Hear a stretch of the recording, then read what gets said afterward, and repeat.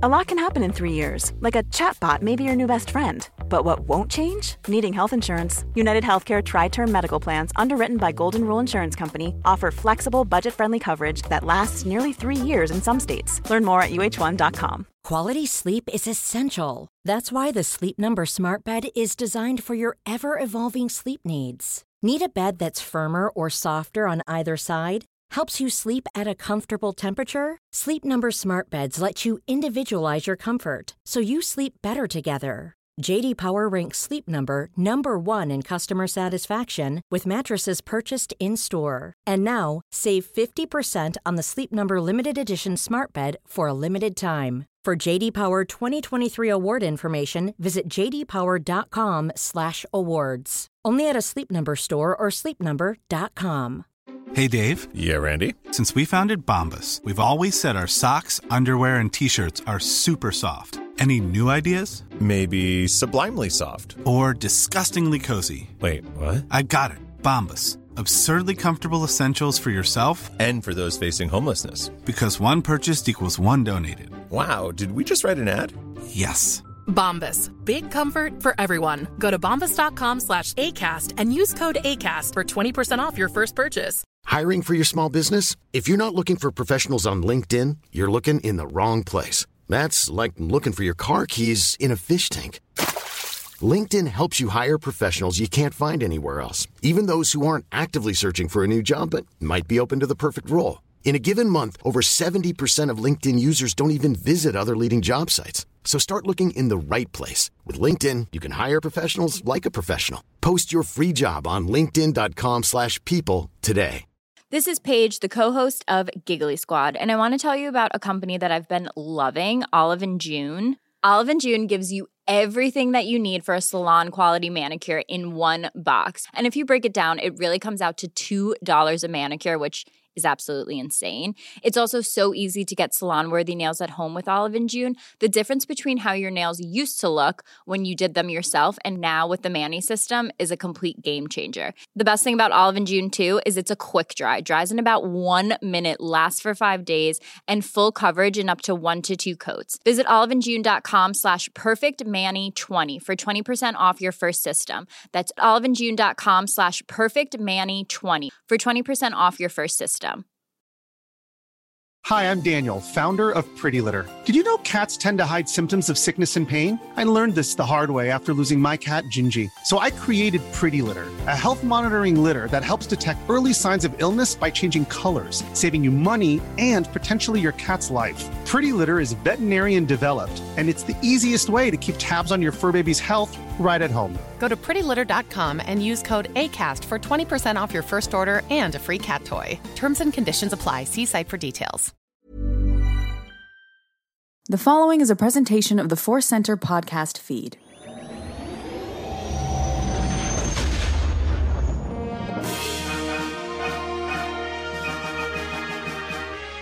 From the center of the galaxy, this is the Force Center podcast feed. This is one of our deep dive episodes, our Bacta Tank of Talk. I'm Joseph Scrimshaw. I'm Ken Knapsack. I love diving in. It's like a Band-Aid for your Star Wars soul and more. It's healing. It's enlightening. It's a lot of fun. Yeah. Let's see how much we can gently apply the Band-Aid and how much we rip it off. This is a great episode that we're going to be doing here today, or rather a great topic. We'll see how the episode goes and let the listeners decide if it's a great episode. I was getting ahead of myself. It's a great topic that you suggested here, Ken. We are going to be talking about how we processed the passing of Luke Skywalker, the adventure of seeing Last Jedi for the first time and realizing that Luke indeed was becoming one with the Force. But before we get into that great discussion, there I go again, promising it's going to be great. I really got a lot to live up to. Before we get into, go ahead. We're feeling chuffed and confident today. What are you going to say? You know? Yeah, chuffed and confident. Yeah, that's the name of our next podcast. But we want to let you know, as always, that today's podcast that you get to decide the quality of, not us, is brought to you by Audible. Get a free audiobook download and 30-day free trial at audibletrial.com/forcecenter. Over 180,000 titles to choose from For your iPhone, Android, Kindle, or MP3 player, this week we are recommending Tempest Runner by Cavan Scott, a great audio drama High Republic adventure. To download your free audiobook today, go to audibletrial.com/4center. Again, that's audibletrial.com/4center for your free audiobook, but that is not all. Not all, indeed. We have another offer from the fine folks at Inside Editions, publisher of a ton of great Star Wars books. They are offering 35% off across their website if you use this special link, InsideEditions.com/discount/FC35. This week, we're recommending the Inside Editions book, The Secrets of the Sith. We just did a deep dive on it a couple weeks ago. Check that out if you missed it, or get the book and then go back and check it out. Do you want to know what it's like for Sheev Palpatine to post manifestos on Facebook? This is the book. And we absolutely love it. So again, use that link, InsideEditions.com/discount/FC35, and enjoy The Secrets of the Sith or any of the fine selections there on Inside Editions. Joseph. Excellent. Can't wait to revisit Secrets of the Sith. I already read it once, and I can't get enough mean Sheev Facebook posts, as you so thrillingly described. But we're going to move away from the dark side to the light as we talk about Luke Skywalker. We've been doing a couple of these kind of memory episodes, walking through what our personal experiences were, and hopefully that gets listeners thinking about their own personal journeys as well. A little while back, we discussed our memories of the day we saw The Phantom Menace. In this episode, we're talking about our first viewing of The Last Jedi and processing how we felt about Luke Skywalker becoming one with the Force. Ken, you suggested this topic. Why was this something that bubbled up when we were thinking about talking about memories of specific moments in Star Wars fandom? Why did this one bubble to the surface for you? I think because it's still there. It's still there. It's something I think about often. And even though this is an event that happened while you and I and Jennifer were, recording Force Center episodes, it's still evolving. It's still something to ruminate on, and it's still powerful in a lot of Star Wars fans' life. And I'm not just talking about how that boils down into criticisms or praise for The Last Jedi or even Rise of Skywalker or the sequel era overall. It's big. This is Luke Skywalker. This is Star Wars. This isn't, a comic book series, not taking shots at DC or MCU, but you can kind of reboot. The new 52 comes along, and some of the characters that are dead, they're back, and we get a new life with them. Star Wars doesn't approach things that way. When Luke died, and that still is big, and it still weighs heavily. And so, whereas the Phantom Menace one is going back to events that you and I have talked about, but were long before Force Center existed. There's some fun in that, and we're going to do more like that. I'm always drawn to this kind of discussion of actually just as fans taking in it, not as pundits and podcasters. That's part of our journey, but as Star Wars fans, what did it do to us? What was it like? And, where are we with it now? Yeah, I love everything you're saying, and I think what's so valuable to me about these kind of memory topics is just always taking that step back and remembering that we or anybody listening can kind of put on our critical hats or capes or lenses or whatever you wear to be critical and say, here's what worked for me in the film, here's what I think happened, here's the evidence that I have from the film, but also just remembering that no matter what, we all process things from a personal perspective, right? What did we eat that day? Were we going through a breakup? Did our car break down? Did we just win the lottery? All those things that are incredibly personal and unique to our experiences, they also affect how we see things. Yeah, this is less of you and I pulling out the notebook and connecting the big themes and doing what we love doing here at Force Center. It's like you said, it's that whoa, that just happened. I'm a fan. This has been something that I've lived with my entire life. And this character is someone that's been around me my entire life. What did that do to us? And I love kind of living in that kind of headspace. Yeah. So with that, let's dive in. We're going to talk Ken's memories first. I know you kind of grew up a Han guy. What did Luke mean to you growing up? There was a point in my life where Luke was the goody two-shoes boring good guy, right? Like I would say that on the playground. Like, I like Han. He's a little rough around the edges. And why? Because I was the goody two-shoe kid that wished I could be a little rough around the edges. Whereas a lot of people, and I know you have a relationship with Luke that maybe you saw a lot of yourself in him, inside and out. I wanted to see myself more in Han. And then, as I said, the joke's on me. I did become a grumpy guy that has a problem committing to bigger things in his life. So be careful what you wish for, kids. But along the way, especially when Lucasfilm sells to Disney and Star Wars comes running back in, and we got the classic characters are coming back. As Luke became someone I was more interested in knowing about, and also I was really happy to see Mark Hamill get this time in the spotlight, which is interesting to say now because we know that spotlight sometimes was a little grumpy at times, or cantankerous, or just fun and jokey and snarky because that's Mark Hamill. But there was something where I just felt I was so interested that Luke was coming back because Mark Hamill had kind of carried the flame of being proud and fan conventions and Star Wars, where Harrison went to be Harrison, and Carrie, never was shy about talking about Star Wars, but had her own journey, good and bad. And Mark was always he was the guy that was like, yep, I'm the Star Wars guy. And I felt good. And so that caused me to refocus on Luke a little bit more. Okay. That makes a ton of sense. Yeah. And totally understandable that like when it gets announced, the big three are coming back, right? A part of that is, well, awesome. We get to see Carrie Fisher and Mark Hamill in this big role, and amazing that we get to see Harrison Ford as Han Solo. But one of the things that the world was not short on is an opportunity to see Harrison Ford on screen, right? Yes, absolutely. Yeah, so that makes a ton of sense that you would focus on the character of Luke Skywalker, but also the journey of Mark Hamill as a person, as an actor, all that stuff. So when you obviously Force Awakens comes out. Turns out to be this amazing, and as Mark Hamill himself has joked, a literal cliffhanger of just the idea of Luke. What are all those flood of emotions at that lightsaber? What does it all mean? As you are going into seeing Last Jedi for the first time, what were your specific hopes for the character of Luke, either about his role or his specific survival chances? I always felt the survival chances were slim at some point. Right, 7, 8, 9, and coming out of 7, going into 8 or 9. I always felt the survival chances were slim, but just made too much sense, right? If we're talking about Star Wars and myths, and I think we all had good money on Han going for other reasons there, and that proves to be true. But in terms of his hopes, I can't lie. This is another reason I love looking back and just sharing my story. You and I have been doing Force Center along with Jennifer for years now, and fans might have, listeners might have joined early on, and some of you might be the last couple of years, and even though sometimes we might repeat stories, I think it bears repeating I personally went into Last Jedi expecting Luke to grab that lightsaber and run down the hill. I was very much on that prediction of, oh my God, we're going to have him fight the Knights of Ren. Maybe he and Snoke get in a lightsaber battle.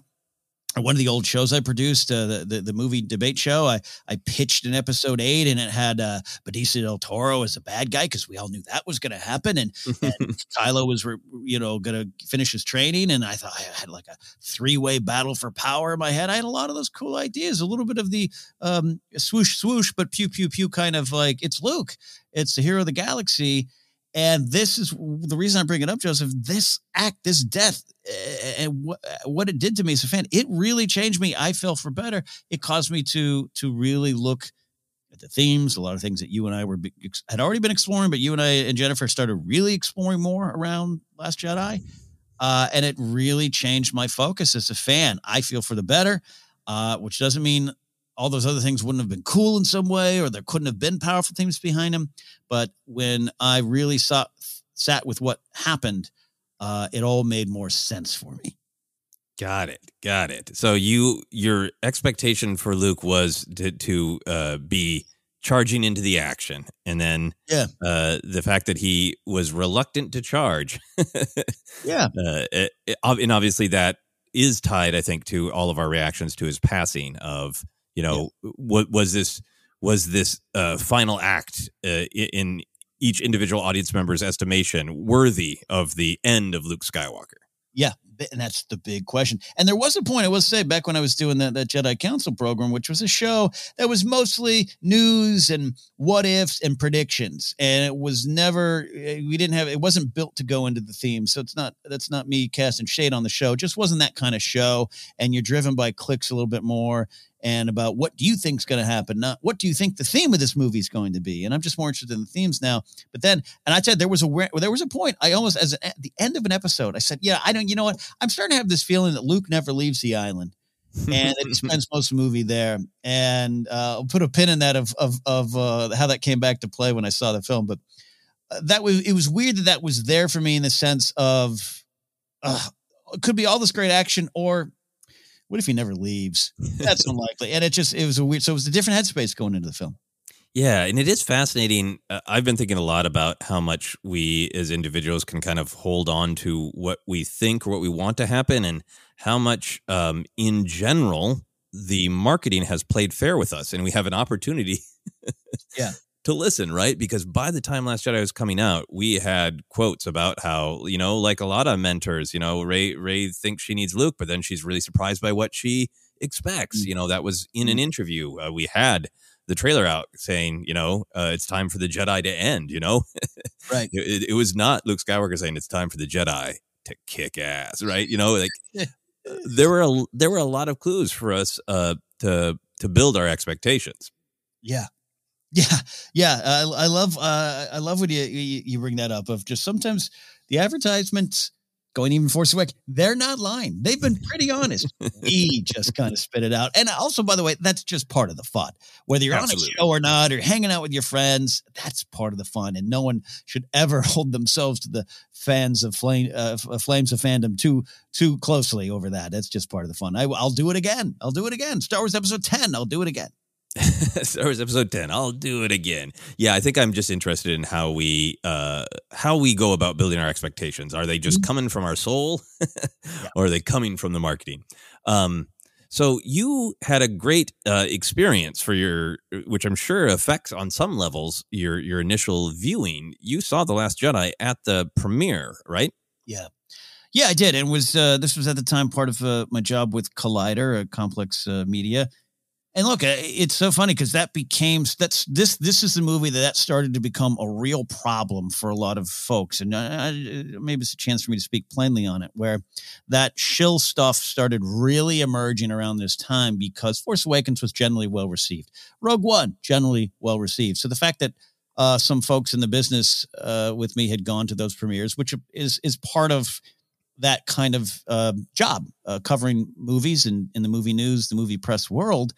That's just part of the job. And it is fun and it is exciting. I'm going to talk about some fun stories and stuff, but there's also just yes, it's Last Jedi and that's great and exciting, but also there's random animated movie premiere that you go to and it's almost work and the food afterwards isn't great. And I'm not trying to downplay it, but it's just, it doesn't mean as much as people would think it means, but it also meant everything, because this is the first one I got to go to. I was a +1. I'd been to press screenings, which is different. You go onto the Disney lot or, El Capitan and you get to watch the movie, and then you're expected to go review it. You're expected to go tweet about it. And I've had arguments and debates with people of yes, is it fun? Is it exciting? Does it change the way in which you cover it? Believe it or not as much as people want to say. It's fun and exciting, but I was still sitting there at a cool after party trying to process this, not tweeting out 5 stars, action great. Like, it was not where my head was at. And it's a different discussion. And sometimes it gets in negative ways, but this was a film where the fact that me and some people I know were at the premiere became a problem for people because they were like, but how could you like that movie? I don't like it. It didn't meet my expectations. Therefore, the fact that you liked it and were there, clearly you were bought off. The old Disney checks joke, which, by the way, not 1 cent has ever gone to anyone ever. And also, by the way, I'd go there with people who, particularly at the Solo premiere, was the only other one I got to go to. I was sitting next to someone who ripped apart Solo. And guess what? Still gets invited. There's no list of you said good things, you get to go. It's just a list, and that they hope and they would love you to say something nice if you love it, but they know that's not what is always going to happen. So anyways, that was the experience getting there. But Joseph, it was exciting, right? Like, I got a Darth Vader suit. We had hilariously, me and 2 or 3 other people were going to be in a limo, right? Because we got red carpet access. Yay. The wrong limo got rented, and we were in a party bus with strobe lights. Like it was a bachelor party, but it was just 4 dudes sitting there. And going to see a Star Wars. Yeah. And it was so unintentionally comical. We got denied the red carpet because when we pulled up, they assumed you guys took a wrong turn, and we had to get out and go convince people that we were supposed to be here. I wonder if that's something they deal with random limos. Yeah. Pulling up like, come on, we're a limo, so we get access, right? We were dying laughing, but and trust me, you're not walking the red carpet with Daisy Ridley. You're walking the other side with YouTube reporters. But that was hilarious going into the movie. But that's not about Luke. But in a way, it is about Luke. It's about tempering your expectations and dealing with what's in front of you. Yeah, well, I mean, and that's the part that I'm interested in particular. Like, no, I love what you're saying about the sort of the fallout and how things soured kind of immediately after Last Jedi, and in lots of ways. Lots of things were great. Lots of people loved it. We had great discussions, but also there, obviously history. There a lot of people were not happy with the film, and let that be known in lots of ways, including the real uptick in the shill conversation. Yeah. Which for my money, it's one of those things of like, when something makes just a lot of sense, that for me is a reason to not look for a conspiracy. Disney wants people to talk about this movie. So people who have an audience and talk about movies, they would like them to see their movie so they can talk about it. Yeah. But that night before that negativity came to it, what were you feeling, right? Because I know you were happy to be there and it was fun, but did you have any reservations about like, I wish I was just seeing this in a quiet screening? How did the sort of like the hoopla, the event of it, change how you actually saw the film? It was just a collected excitement. I remember walking in, and this is that put a pin in that story that I said earlier. A gentleman walked up to me and said, "Hey, you're Ken from Jedi Council," and that's always fun. It's cheeky to get recognized, whatever. But he goes, "Hi, I think his name was Chris." He goes, "I'm Chris Johnson. I'm Rian Johnson's brother." And I looked at him and I was like, "Oh hell, he is." And he goes, "Yeah, we used to love watching all the shows, like to see who's getting it right." And he looked at me and goes, "You guys are the closest to getting it right." So he says that before the movie, by the way. And so now I'm spinning in my head. Is he talking about Luke never leaves the island? And I wasn't spoiled enough, but I just was like, oh God. And now that my anticipation was building, and I was specifically sitting next to Mark Ellis, and we were like grabbing each other's knees and squeezing with excitement. Giddy schoolboys. So that was kind of the mood and atmosphere. But in the back of my head, I'm going, what are we going to see? This is going to be something different. Yeah. Wow. That is that is a heck of a thing to hear. Like, out of all of the hundreds of things you've said on a YouTube show, some of them probably thought out and some of them just like in the moment. Yes. Some of those are correct, and you're going to be finding out in seconds. Yeah. That's really amazing. So then obviously, do you feel like, this isn't obvious, so I want to ask a question. There is discussion, and I often see it from people who are not necessarily being like really snarky or cynical or negative. Do you feel like there can be a premiere bump of people having a higher estimation of the film because you are caught up in that event? It's not just the movie. It's an event. The director's brother is telling you you might have got some predictions right. That's not the same as like, I just wandered down to the cinema, right? It isn't the same, and I do feel it's important for me to be honest about that. You do get a little bit of buzz, which is why I personally don't love the let me tweet right after kind of reactions, and that's kind of expected. It's kind of part of the job, and it can be easily made fun of, and some people do. Is it that Ben Meckler guy who always has funny tweets and is really sarcastic and snarky about it? But it's also part of the job. And you are pressed, and that's what you're there for. So yes, it does. That's why I like taking a moment. That's why I was never one to just run into a studio, a YouTube studio right after and let's do a reaction, because your reaction is going to be excited. I didn't see Rogue One at the premiere. I saw it at a press screening 3 days before it was in the theaters, and I thought it was literally the best Star Wars movie I'd ever seen. Now, I love Rogue One, but within a couple of days, my opinion changed where I was like, let me process some of the second act. So, but it does affect you. how can it, it makes you excited. I just think it's important. And I do think most of the people there are professional enough to take a breath and get things out afterwards, Yeah, absolutely. Absolutely. And yeah, and I think for me, like a premiere, it's no different than seeing a movie that, an old movie that you've never seen. But the first time you watch it at, let's say it's a horror movie and you watch it at a Halloween party with 10 of your best friends. Yeah. That's a different experience than maybe 2 years later you watch it by yourself. Stories change based on when and how we watch them, right? Our reaction to them does. Yeah, no, I absolutely. Seeing a comedy, I loved the first Hangover in the theater. I laughed my ass off. And I remember watching it on DVD when it came out first with my girlfriend at the time. And I turned her at the end of it and I was like, I don't find that movie funny. What happened? Yeah. And yeah, communal experiences do affect it. Yeah. Okay, so let's dive into your communal experience there. You've talked to the director's brother. You're knee grabbing one of your best friends, who's also a huge Luke Skywalker fan. This is the second chapter of the sequel trilogy with the new characters we know too. But it's we thought we were going to get a little Luke in Force Awakens. We just got a little tease, and now this is full-time Luke Skywalker. What kind of emotional roller coaster did you go on for Luke in general, or in particular for his fate? It starts right because, and I'll flip this back to you in the second half of the show of like that there was an absolute shared, felt, palpable anticipation for what he was going to do with that lightsaber in front of him. Right. I mean, Why wouldn't we? It's been 2 years since Rey held that out to him, and we're just been waiting. The speculation. Remember, there were leaks of her first words or his first word, like all those kind of things. And so that right from the get-go, and he tosses the lightsaber aside, the toss that will be debated forever and ever and ever. It didn't necessarily work for me, and I still wish he tossed it a little differently. If I'm being blunt, I still think it played differently than maybe they intended. And you look at the director in the Jedi documentary, they definitely, I don't think they played it entirely for jokes at all.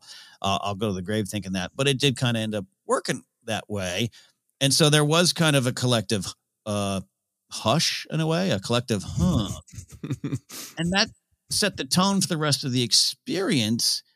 And I really loved the stuff that was going on in the middle here of the film. But then when you get to the end, that's when the real roller coaster set in, the crate stuff, where it was, loops, flips, drops.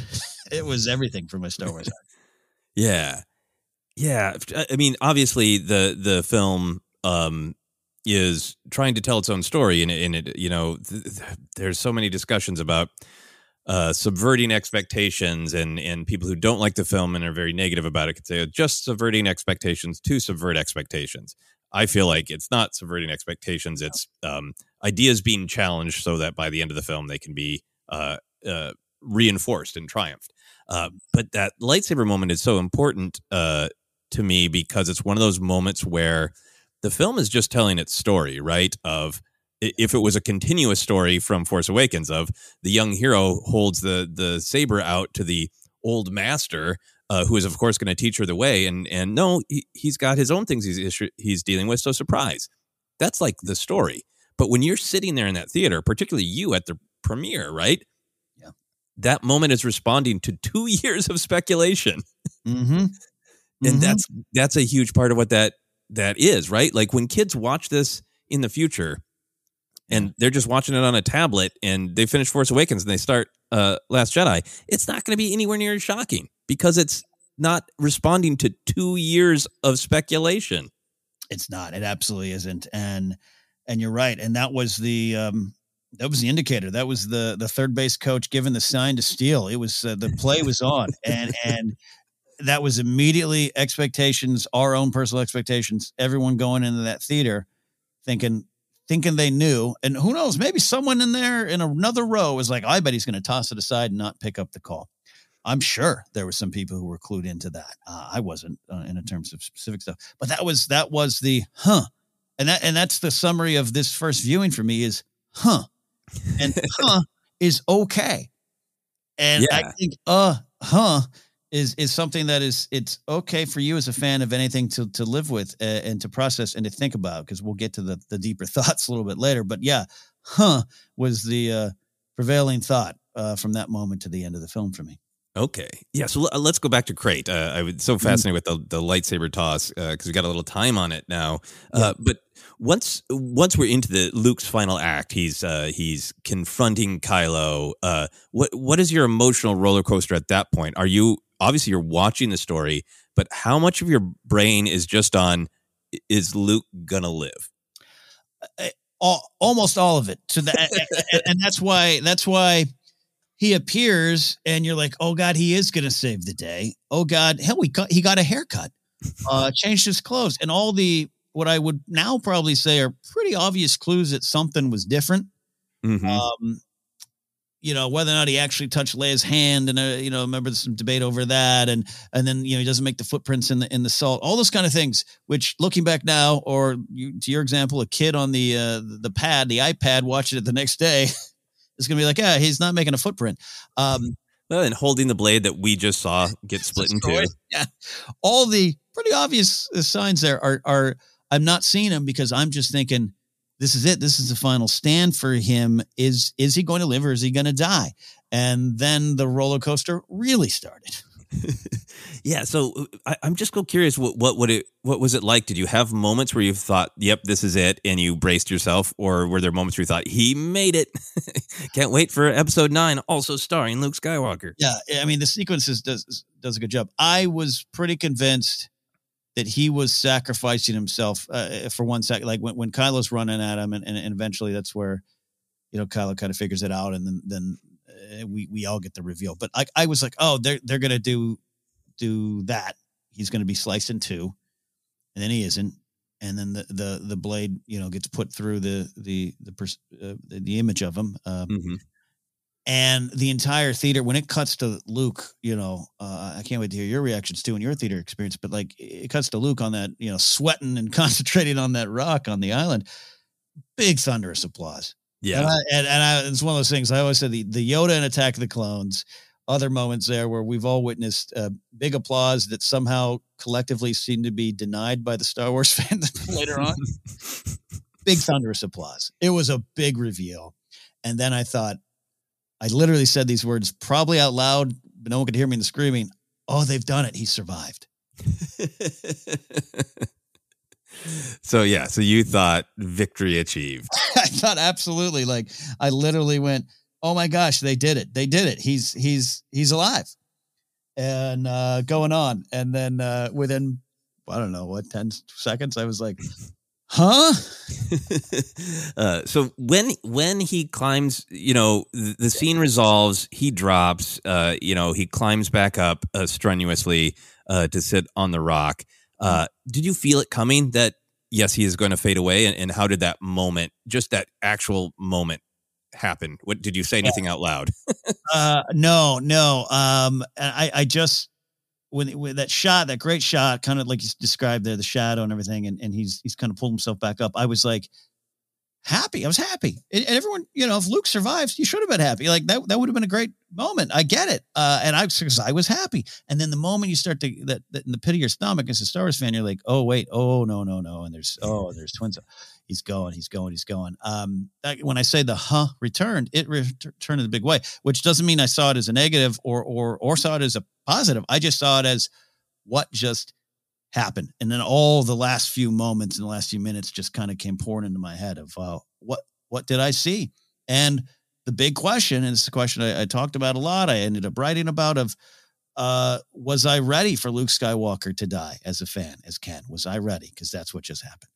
Okay. So when you went through that question, if you were ready, you said your immediate reaction was, huh? Yeah. When you were at this after party, right? Because you go through this thing that's big for fans. It's the passing of a character that means a lot to you, and a film that is a roller coaster, particularly on the first viewing. Did you have any room at the after party to process, or were you too busy like eating chicken fingers and watching Gwendolyn Christie talk to people? It was great taquitos. No, you don't have time to process. And I also think this would be true no matter wherever you saw the film. And we'll get to your story here too of I don't think we had time to process, but especially, and this is where I apologize. I'm telling a fun story. Definitely don't mean to do silly little name drops because they don't mean much, but they're fun. We all come out. We're down at USC at the big theater, the big ballroom, everything down there at USC, the campus there where Rian Johnson did go to school. And we come out, you're all supposed to go downstairs, and there's two parties. There's the party, and then right next to it, red velvet rope and the VIP party. I bump shoulders. I turn. It's Rian Johnson.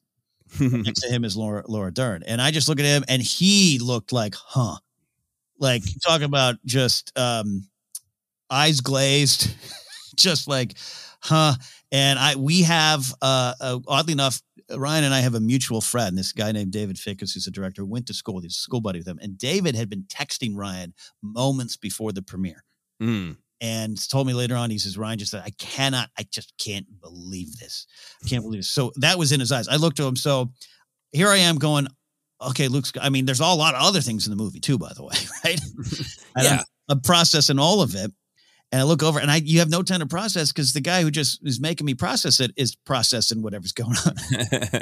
And you don't have a chance. And then, I'm with some of the folks, a lot of people know the Harloffs and the Ellises of the world. And our friend Dorina was getting us into the VIP side, which was a fun experience as well. But before we get it, we're having taquitos because yes.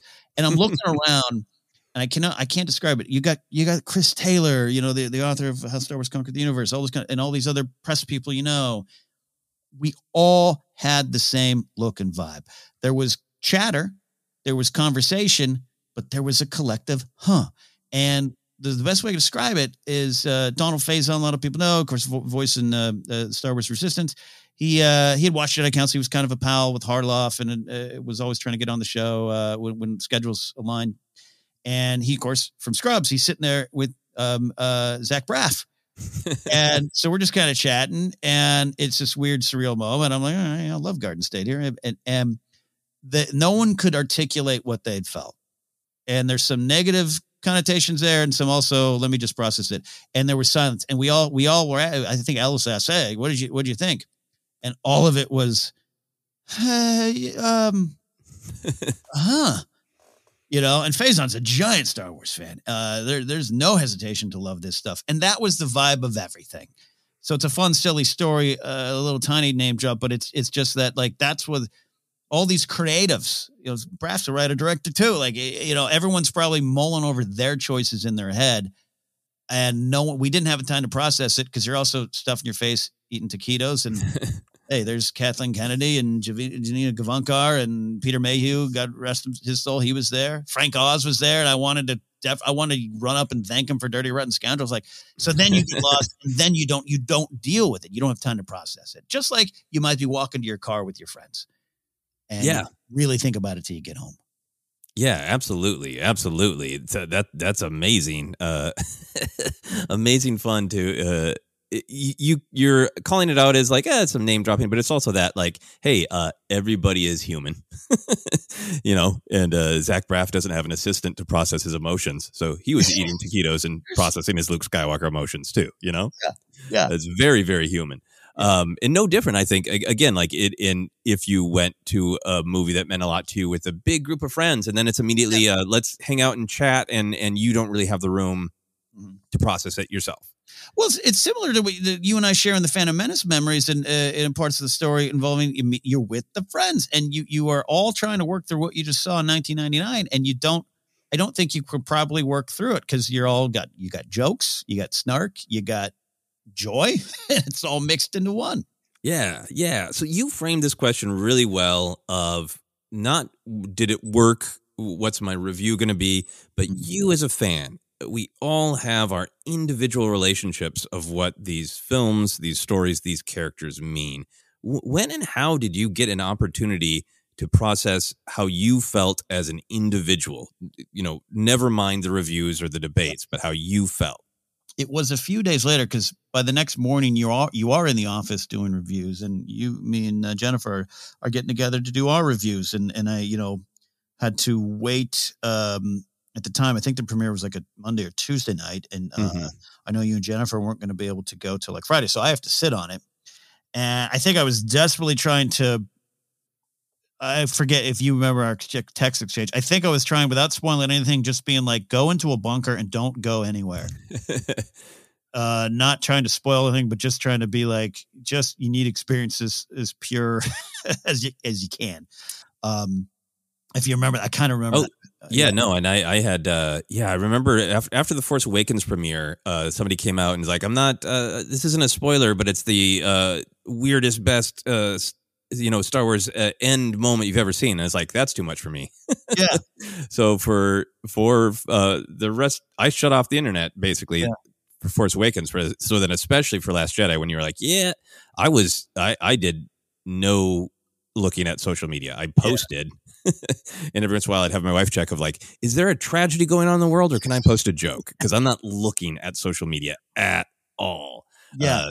So I thank you for supporting in that choice. but part of that was me, and I could go right to the spot where I was. It was in this alley behind the old Collider Studios, and I was getting ready to go in the office, and it was me as best as I could as your pal, not just your Force Center podcast partner, but put your shields up. Yeah. Because there's a ton of things. And it wasn't necessarily just for Luke, but there's a ton of things that could seep through. I was just like, be vigilant as best I could. But also in there, in that moment in the car, I was still kind of not sure what I was going to say on air in a review. So it does factor into my processing, because I had to then go on and say something. Yeah. And I wasn't ready to say it because I didn't fully pick it apart yet. Yeah. You know? So what did you end up saying, or what were you feeling?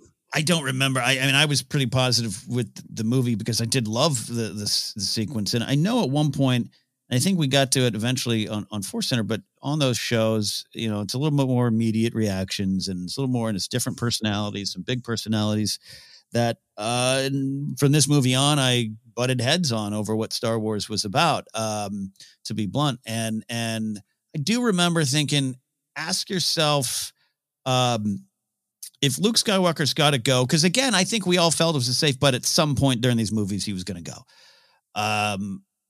How would you want him to go out? And I was focusing literally about the death, not necessarily a lot of the themes and stuff behind it, the peace and purpose and letting go and the big Jedi stuff, pacifism, all those kind of things that you and I, Jennifer, started to talk about and unpack later on. But in that moment, I was like, if he's got to go, how do you want him to go? Would it make you feel any better if he had been cut in two by Kylo? Would that make you feel better? Is that what you felt he deserved? Or crashing in an X-Wing, dying while taking out Starkiller Base 9? What would you want to have happened? What do you feel was worthy of that character? And that's where I started the process, was to go back to, you know what? Of all the ways that I think I could have dreamed up Luke dying, this is truly the most comforting, if not a little frustrating, but comforting version. And so I started to work back from there. I think that's great, because I think it really gets to the sort of the heart of the question of how you responded as an individual person by asking this question ultimately of really what is at stake, right? Mm-hmm. Like, if a character dies while you're watching a television show and like, oh, cool, well, that actor's gone and now I don't get to see that character anymore, right? That can be like a real literal stake. Or how they and it was there for some people of like, how much is he going to be in episode 9 or not? Yeah.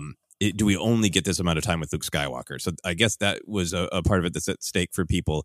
But then you're also bringing up, well, what's at stake is the legend of this character. How is he going to live on in your memory? How much of the meaning of this character is tied up in the way he left this mortal realm?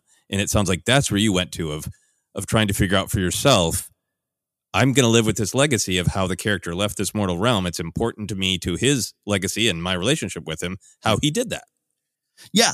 Yeah. And then that starts taking me down the path of the conversations we're having here in Force Center and other places, and other people are having them too, of the themes and stuff behind it. And then I started to take the comfort in Leia and Rey having the moment. And then I felt it too. And, he died with peace and purpose. And it really started to feel right for me. But I wasn't ready, And I remember having a conversation not too long ago with a pal of mine. He used to be one of the writers for Movie Trivia Schmodown. He was like the head writer for years. And he still heard about it. He's still kind of angry about it.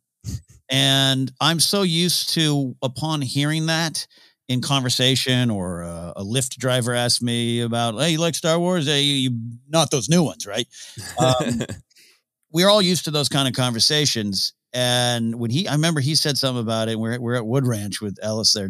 And he was like, look, it's fine. I like the movie. I like it. I get it. It just hurt me, man. It hurt me because that was Luke Skywalker. That was my guy.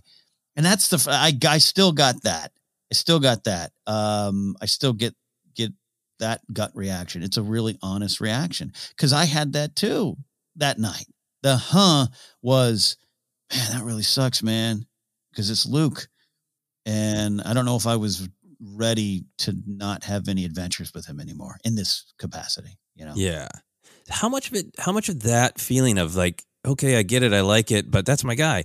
How much of that do you feel is the desire to see him in episode 9? And how much of that do you feel like is accepting that he is a character of fantasy, but he has a definitive end? I think a lot of it has to do with that. Because again, this is Star Wars, and that canon thing we all love means this is it. This is the answer.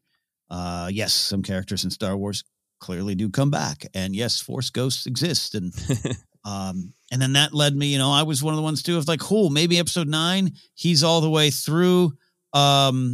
He's a Force ghost fighting on a spiritual realm. Like it was like I was almost still holding on to that. Versus the reality was like he probably appears a couple times in the movie or every now and then to help Rey, right? Like that kind of was the answer. But in my head, I was like, oh no, it doesn't matter. From start to finish, Ghost Luke is a character. Yeah, he let go. I love that idea. That Snoke died, and so did Luke. But Luke's ghost can still kick Snoke's ghost's asses. Yeah, yeah. Is pretty good. So obviously you processed it. You're still in the process of processing it. Were there any other real specific beats on the path from that night in 2017 till now? Just digging in more and more and realizing, Jason Fry's novelization, that first prologue really helped me analyze just what was there, what was the story. And then really this is around the time, 2017 now, right? Going into early 2018. Time flies. Yeah, 2017 it was December 2017. Yeah, this is where I really started to change how I looked at Star Wars and how I prepared to watch Star Wars. I was working jobs in which it was more, again, gut reactions, predictions. People are more interested in that. That's what gets you the numbers. It's more, I still fight when sometimes people are like, I wish you and Joseph would be more negative and fight each other over ideas. I was less and less interested in doing that because it was becoming more real. This is the time where it's bled out of Star Wars. It was, as we started to see, if some of the people who were attacking this franchise now, it wasn't for anything to do with their fandom. It was to do with bigger agendas. And so that started to really, really, really kind of come to the forefront. And I almost to a point of laughing going, all those predictions and all those Rey's parents theories, which by the way, weren't done. We still have one more movie to get through all that stuff. To me, it was like, it mattered less, but what started to emerge for me was these themes, the lessons, this modern fable that was there in front of me all along. And it made me, one of the things I did, it made me go back to Return of the Jedi and pay more attention to the ending, which I always got. I got it. He threw down his weapon. I get it. Saves, but to actually really engage more with what was there, because I'll say this often, I'll say it to people, even to their face outside of podcasting. I think a lot of people miss that in 83 and beyond. And I think this is the first time I had a chance to go back and really say what was there, because what was there was present in episode 8 at the end, particularly. And it's connective, and it's the same character who just went on this journey. And then from then on, it just was a different relationship with the death. Yeah. So you feel like, obviously there's a lot in The Last Jedi that, again, my opinion is holding up big ideas of Star Wars and testing them and torture testing them. And I feel like by the third act of Last Jedi is really validating them.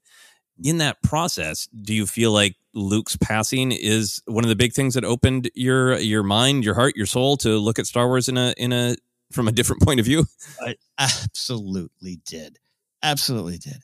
Including, I mentioned the novelization. Remember all of the, when that prologue kind of popped out and people were doing the stories on it, the titles of the stories were Lucasfilm reveals Luke had a wife, which none of that was true. It was the Force getting to this man who had cut himself off from the Force, and it was showing about what not getting involved in action being some sort of action, all those kind of big things we love diving into. And I just started seeing it, engaging it more. And therefore, the more I did, the more I got comfort out of good old grumpy Luke's journey and what it was saying. And I always quote Anthony Breznican's, he had that part of his review of the movie where he said Last Jedi was the first Star Wars film that's just as much about growing old as it is growing up. And that was the first time we really got to experience that in Star Wars. Episode 7 probably had some of that too, but like that was more about dealing with the legacy of everything that was before you. But this one had a lot to do with the Yoda stuff, the mentors and everything. And so that's when I was there for those conversations. No longer worried about everyone's dreams for Mecha Luke running down there. No, that makes a ton of sense. That would have been a different processing if it had indeed been Mecha Luke. Any other thoughts before we take a quick break? No. Thanks for getting it all off the chest here, man. It's so funny. It's still a lightning rod of conversation, huh? You could still have this. If you want to engage your Lyft driver in this debate, you can. Yes. Yeah, man. Sometimes you got to be careful. Yes, you do. You want to make sure that you end up where you're going. And the Lyft driver doesn't just pull over and start talking to you only about Star Wars. Yeah, absolutely. All right, we're going to take a quick break, pull over in the Lyft car of our podcast, and then we'll be back to discuss more memories of Luke's passing into the Force.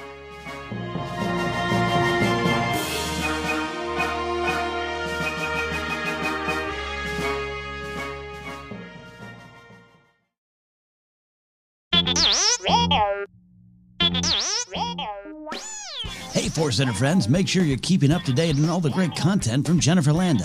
Whether it's YouTube, Instagram, or TikTok, you whippersnappers, Force Center's own Jennifer Landa continues to bring you fun, informative, and insightful laughs and moments. Also, Jennifer brings her experience and perspective as a Star Wars-loving mother to her DIY projects, blogs, and more. So be sure to head on over to JennyLanda.com. That's JennyLanda.com for articles like how to make your own Darth Maul sneakers or 10 unique Star Wars baby gift ideas. Follow Jen on Twitter and Instagram at Jennifer Landa and on TikTok as Jennifer Landa 1138.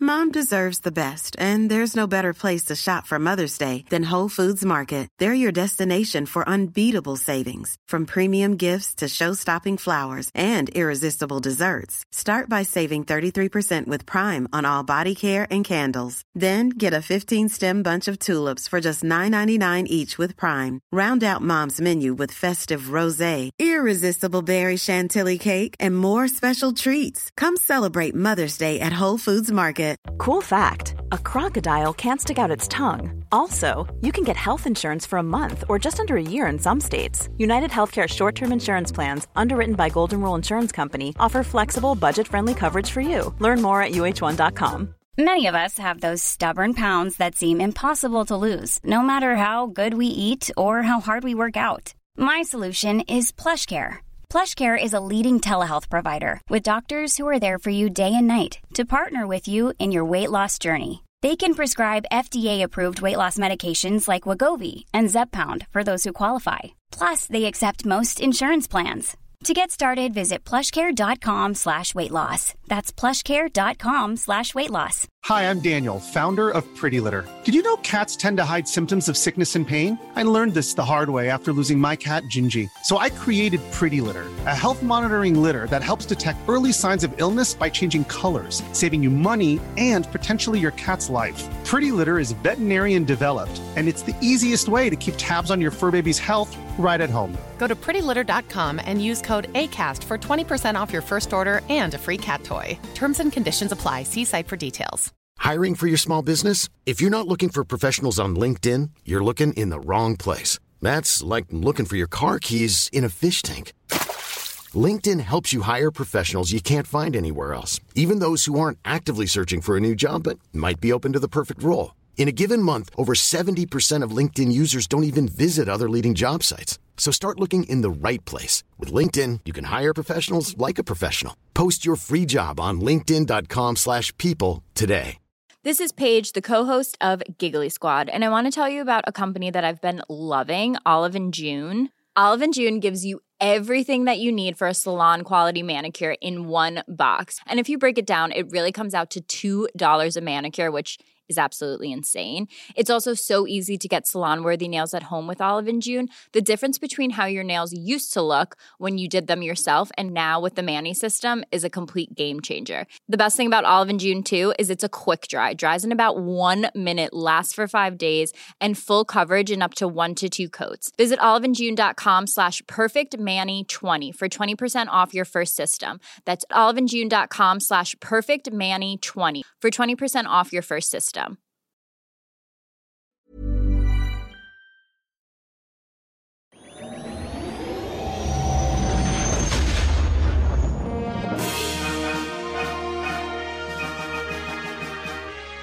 And we are back to continue our discussion about the day and the days after we first saw Luke Skywalker pass into the Force. I am going to pass the interviewing stick to Ken to discuss my memories.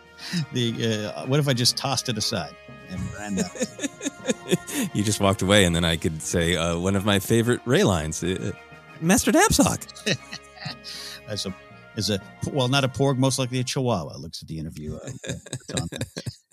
So I know Force Center fans are definitely familiar with your strong connection to Luke going back to childhood. So let's discuss that, and then take all of your childhood's hopes and dreams into episode 8. Yeah, I think for me, I've said it many times before, my brother and I, he's 3 years older, and we would split things up. So he was Spock, I was Kirk, he was Han, I was Luke, he was Man-at-Arms, I was He-Man. It was usually that my brother just like, this is the one I want, you take the other one. But some of it was also totally personality-based, totally life experience-based. And for me, I attached to Luke at a very young age, because I just didn't literally see myself in him. He was nowhere near as just a big muscle bulging hero is almost all the other heroes. I love comic book heroes, but there was no way I was ever going to look like that, the same thing with like the He-Mans and just the amount of like, this is the era of Stallone and Schwarzenegger. And that's what a hero looks like, Right. And I knew much like you, I didn't relate to the roguish Han Solo thing. I was like, that's cool. I would love to be that. I'm not that. But we know when I was growing up, I had blonde hair like Luke. He did always just kind of have a little bit more of a, that aw shucks energy. Yeah. Even when he's getting a little bit more aggressive and assertive and in danger of being, too angry, giving into fear or anger in Empire Strikes Back, there's still just that sense of like, just a kind, sensitive soul in this relative to 80s action, scrawny young man's body. And that really, really spoke to me, this idea that you could be kind and sensitive and have true power. And then, as I got older and really identified as a Luke guy, that idea that you could have all this power and you could be really sensitive and careful and mindful of how you used it. That stuff was really powerful to me.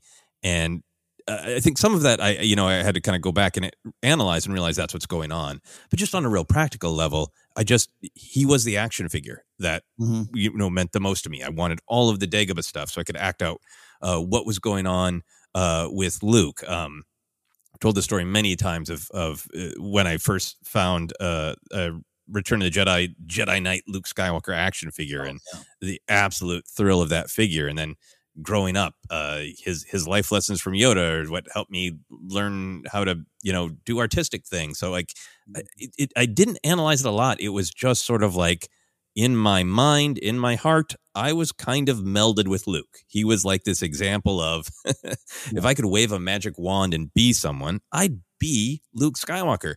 Kind and sensitive and fun, but also powerful and makes mistakes, but learns from them. He there wasn't much of a separation. He was my fantasy version of myself.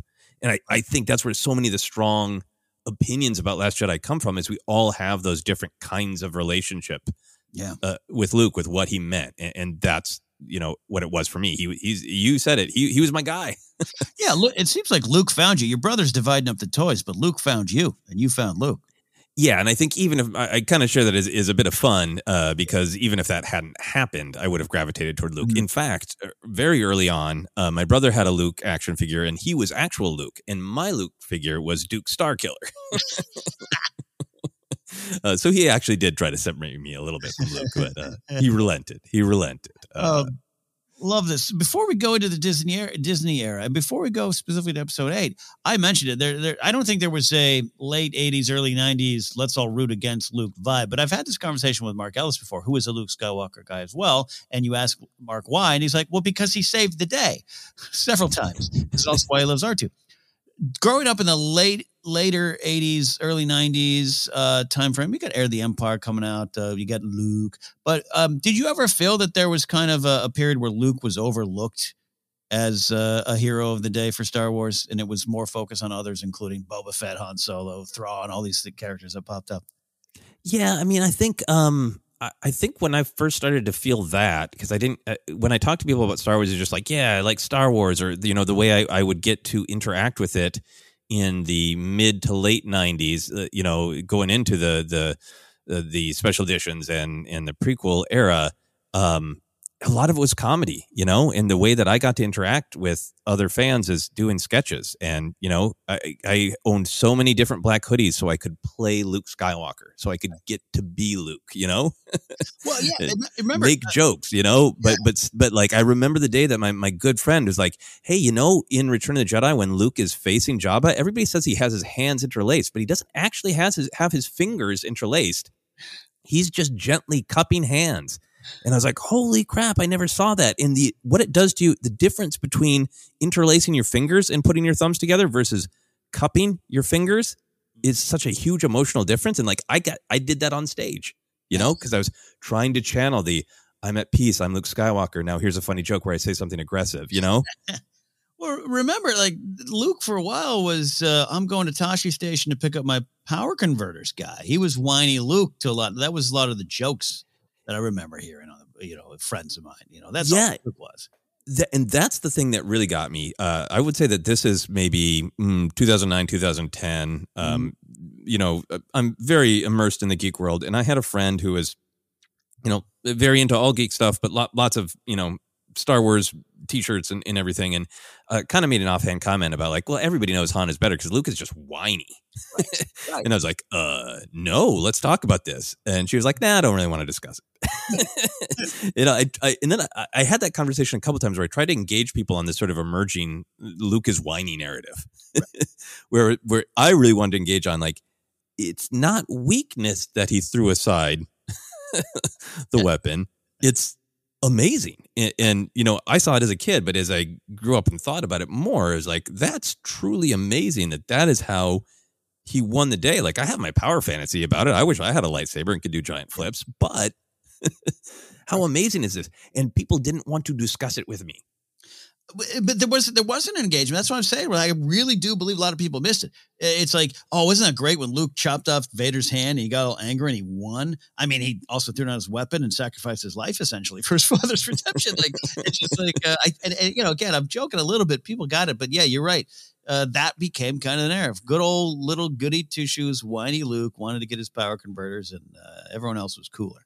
Yeah, and I'm talking about like. Not that I couldn't get people to engage on it at like, I walked into Subway and ordered a sandwich and then said, also talk to me about Luke Skywalker's relationship to power. I'm talking about at like conventions. Yeah. Where a little bit of like, here's the understanding. Here's the narrative. It kind of settles in and you make jokes. And unless you're on a panel that's designed to talk about it, sometimes it's more about the party or the jokes than really digging in. And, part of the reason I bring that up is because that's one of the specific memories I had when we started doing Force Center of like, finally, we can really talk to people about if you think Luke is whiny, great, let's talk about it. Why do you think that? Here's what I think, and really happy to get to that point to have those substantive discussions. Yeah, because the jokes are fun. I'll make a power station, power converter joke too. But yeah, but there's so much more beyond it there. Yeah. I just want to set the frame of this Luke house we're building with you here as you head towards both episode 7, but 8. But coming out of 7, and again, we were doing Force Center at this time, but 1,000 episodes, I can't remember everything we've said and discussed here. Coming out of 7, going into 8, you as a fan, as a Luke guy, as a Luke fan, where was your head? Yeah, I mean, I was so extra hyped about his return because I think I've said this before. The 2012 announcement of the sale, the announcement of them coming back, my first thought was there's going to be a new Luke Skywalker action figure. Oh, and I'd gone through a whole thing with a Target where my wife and I turned the corner and there was Luke, and we did a photo shoot, and I had 2 copies of Luke already, because I knew I wanted to keep one in the package and I wanted to open one. So I was so pumped for Luke. But I remember us talking on Force Center, and the things that I wanted in 8 was, really didn't think he was going to just absolutely go, yeah, great, give me the lightsaber, let's go. We're going to kick butt. But I wanted Luke to be powerful. Right. I wanted him to do something extremely powerful. Fans and writers often talk about kind of the Superman challenge, when you have a character who's really powerful, who could probably do almost anything they wanted. What holds them back, Mm-hmm. And I wanted to see a story like that about Luke Skywalker. I didn't want to see artificial limits put on him, right? Of like, well, I'm older and my power is diminished or whatever. I wanted him to say, I am capable of massive acts of Force mastery, but I'm wrestling with it, Yeah. And I also remember talking a lot about, I wanted him to be on the island for a proactive reason. And when we were talking about it, I kind of thought it was more like, well, yeah, obviously things didn't go great. He's upset, but maybe he has a plan, Yeah, right. We saw those books in the trailer, and it's like, maybe he's looking for some knowledge, And on first viewing, I definitely felt like, oh, I got what I wanted. I saw him do something very, very powerful. It was just from a different perspective.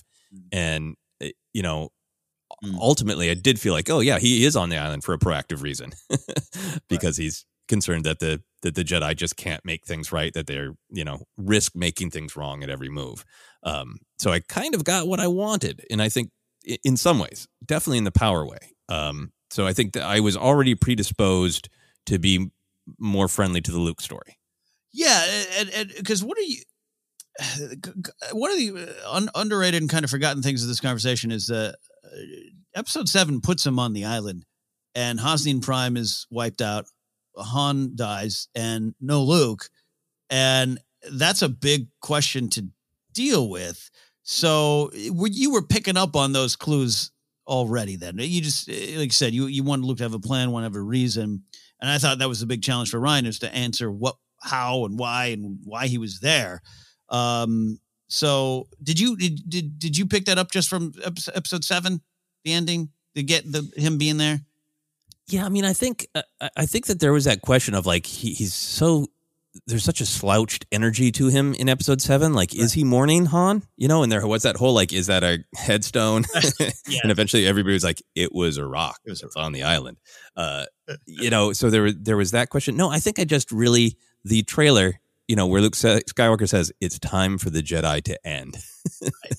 I think I really tried to listen to that. I think the tonal thing that surprised me at the very beginning of The Last Jedi was not that he was resistant to training Rey or that he was going through trauma. It was that it started so sharp and so distinctly, right? I kind of expected his first line, and I'm sure I had predictions that are on, digital record somewhere. Yeah. But I expected him to have a line of like, you don't understand, or like, this is a fight I'm not willing to have, or, something. Yeah. I was something kind of poetic and mythic, and that the shock of him just saying nope and throwing it over his shoulder. I had to try so hard to divorce the what was talking about with your memories of that. It's easy to make it feel like when he's tossing the lightsaber over that the film is tossing 2 years of our speculation out. In my opinion, it is not. It is just telling its story. And if Luke is going to say, no, I don't want to fight, I think I will only make things worse if I fight, then that's a sharp, distinctive, engaging way to have him say that. And I had to struggle in that first viewing to go like, I understand a lot of the world is going to be mad and feel like that wasn't the character Luke Skywalker throwing a lightsaber over his shoulder. That was the movie flipping you off for 2 years of expectations. And I really, really, in my heart of hearts, do not believe that's at all what it was. It was just telling that story in a sharp, distinct way of Luke saying, this isn't for me. Yeah, and episode 9 was written by Reddit. We've definitely noticed this fact. Jumping a little bit here to going into episode 8. Now we've had 2 years of speculation that the movie's about to toss aside. Going in, I can't even remember prediction wise. It's almost it's funny to think those episodes exist. I can't. I'm going to go back one day. What did you think about the Vegas odds of his survival chances? Where were you at sitting down into that theater? I was really, I think that I just didn't, I really thought I thought both were possible. Like I thought that the sequel trilogy was absolutely about the next generation passing on. The Harrison Ford thing, he famously wanted Han to die in Return of the Jedi. Harrison Ford doing 3 movies didn't seem likely. And I went through that roller coaster in the Force Awakens viewing where I went into that going, it's going to be sad when Han dies. And then I totally forgot until the second he turned and started walking that bridge. I was like, damn it. Right. And I didn't have that moment. I guess, I will talk about the emotional roller coaster of Luke. But going in, I think my mind was just more on my excitement of seeing Luke Skywalker and just going, the movie's going to take me where it's going to take me. Maybe he'll make it out of this movie. But that's not the point. I guess maybe that's the thing. It's like, I just didn't feel like it was the point because eventually it was going to be about him passing the mantle to the next generation. So whether it happens in this movie or whether it happens in the next movie, I don't think I was super preoccupied by that. It was so much more interested in this question of who is he going to be? How is that power that so, identifies him and our relationship to him? How is that going to be expressed? Yeah. And why is he there in that island and where we're going to go with it? I like what you're saying about that. Of just, you weren't preoccupied. It was just, I had no thoughts in my head that episode 9 would end with Luke getting another medal, Where did you first see the film? It would be that opening weekend. Yeah. Yeah. It was the Thursday night. Got the tickets. Yeah. A while back. So ArcLight Hollywood, which is currently closed, rumors that the possibility that it will rise like a phoenix, which would be great. But that is walking distance from my home. It's had been where I'd seen all sorts of movies, Force Awakens included. So I was really excited to be there because it's like I'm home theater, had seats that I liked. A friend online had advocated that people wear Leia merch to the showing to celebrate Carrie Fisher. Right. So I had there was a sticker in a book of Leia in Bespin Escape Leia, which right. I love that look. So I had that that sticker taped to my lapel. So there's a part of me that I think is I was ready to process whatever is going to happen to Luke, thrilled to see Luke, but also part of this experience was processing Carrie Fisher's final performance, you know? Yeah, that's true. So that was a big part of it, you know. And my wife and I were both my wife was so all in on The Force Awakens. She'd always liked Star Wars, but Force Awakens really hooked her. She also, you know, had Princess Leia merch on. We took photos in the lobby before the movie even happened with, you know, they had Captain Phasma's armor and got a great photo of my wife posing with Captain Phasma's armor. So there's that excitement and there's that buzz. And I think I was just, so what's going to happen with Luke? What's going to happen with Luke? That was my, I don't know. I'm trying to think of the right way to phrase this. I absolutely loved The Force Awakens, but then all the discussion of the way Rian Johnson built The Last Jedi, I had been so excited about, because the way Rian Johnson talks about constructing stories is something that really appeals to me. He's very thoughtful. He clearly makes changes along the way, but he builds on the ideas, right? And he's very clear on what the idea is. And there'd been a lot of discussion of that. His trilogy had already been announced, right? Right. Yes. So I just kind of went into this thinking, I am gonna love this movie. I enjoyed Force Awakens very, very much, but this is Luke Skywalker's big show. Yeah. This is the movie that I have been longing for every single time I've played with the Luke Skywalker action figure. Every single time I've put on a dumb black hoodie and pretended to be Luke Skywalker for a comedy sketch. All of those moments of my personal journey are building up to this, you know? Oh. So I think I don't think I had got as wound up in the I'm upset Snoke died because I had a theory, or right. I'm upset about it. I was concerned about other people being upset about that, but I was really just in my feelings about Luke Skywalker. And then, it wasn't the experience of the premiere, but a fun and interesting thing was that Rian Johnson went around town that Thursday night to different theaters and introduced the film. And for ArcLight, sadly the company went under, but ArcLight had this very specific thing. They're ArcLight employees, and they personally introduced every film, and they could change the speech a little bit, but the speech was generally the same. You know, it always ended on, if there's any problems, just come to the lobby and find somebody who's wearing the shirt that I am, you know, and you could tell the employees who were frustrated stand-up comedians because they would add extra jokes. And it was it was a community thing for, you know, it's the neighborhood of Hollywood. It's, you know, the ArcLight and all that, but it's no different than anywhere else. That's the tradition of your neighborhood theater, for your neighborhood community, that I'm sitting with all these people from our community. And Rian Johnson comes out as the guy who's introducing the ArcLight film, and he doesn't introduce himself. He just starts into like the exact speech that he knows by heart because he just goes to that theater. Goes there, yeah, and he's wearing the shirt, and he's like, "Thanks. This movie is directed by Rian Johnson. It's this runtime, which is long. So if you need to go to the bathroom, you really should now." Like, he's just having a ball with it. He's just like, I made a Star Wars, and you know, I am the creator of this, but I'm also, you know, there was a real vibe of like, I'm the creator of this, but I'm also one of you. I come to this theater too as a attendee because I love movies, and I love pretending to be one of the ArcLight employees. So it all kicked it off with this just sense of like celebration and fun and love, you know? So it really set me up to like the film and then also be challenged by the film.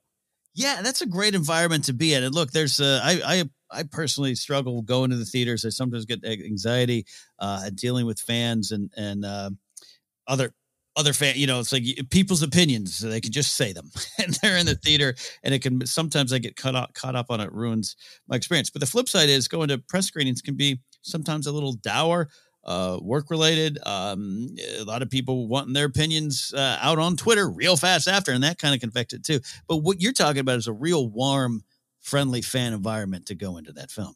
Yeah, absolutely. And you know, the excitement was high, and then the introduction was like, it was so fun and so charming that I think it really just put all this energy in the room. Yeah, good energy going into this here. And let's talk about your emotional roller coaster ride here, the e-ticket ride of Luke Skywalker's fate.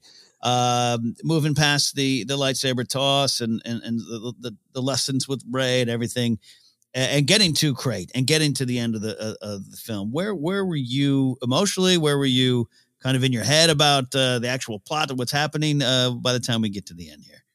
Yeah. So, I mean, I think the power of that film was that the things that it did do differently, in particular, having so many signifiers, that the scene with Kylo and Rey and Snoke had signifiers that made it similar to the throne room scene in Return of the Jedi, right? Mm-hmm. So in particular, that scene that would have traditionally been at the end of the third movie is suddenly here in the middle of the second movie. Right.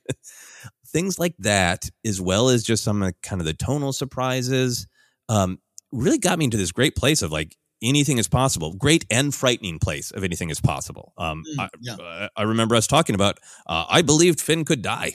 I believed that Finn could fly in to that. So I think it really successfully got me on this emotional roller coaster where I was loving everything I was seeing with Luke. I was a little challenged by just the intensity of his grumpiness. Right. It made sense to me. I loved everything I was seeing. I was blown away by Mark Hamill's performance, but I still had that part of me as a fan that was wrestling with, I love Luke's sensitivity and his kindness and just the sheer amazing nature of the fact that a movie that came out in 1983 in the era of, if there's a problem, a guy with a lot of muscles and guns solves it by himself. Right. In that era, this kind, thoughtful person saved the day by reaching out in compassion and throwing down his weapon. There's that side of it. And then there's that side of it of he was a power fantasy for me too, Yeah. And I imagined at different times in my life, oh boy, this person's really bugging me. It'd be great if I could just give him a little shove. Yeah. It'd be great if I had that Luke Skywalker power. So I had both in me, Yeah. So when Luke is showing up on Crate, I think there was applause when, Leia said all the hope's gone and that silhouette, and walks out and yeah, here it is. Here we go. And he walks out and and at that point, that image where he is, beautiful image where he is standing in front of the walkers. I really had that moment of is it going to happen? Is he going to wave his hand and they're all just going to fall over like dominoes? And do I want that? I literally had both thoughts go through my head of it's going to happen. Right. He's going to domino the walkers with a hand wave. And then I also had is that really what I want? Well, and go ahead. Why in that moment? He comes out of Crate. That's a great excitement. The theater's, picking up in intensity. He pops out, winks at 3PO, which a moment I love.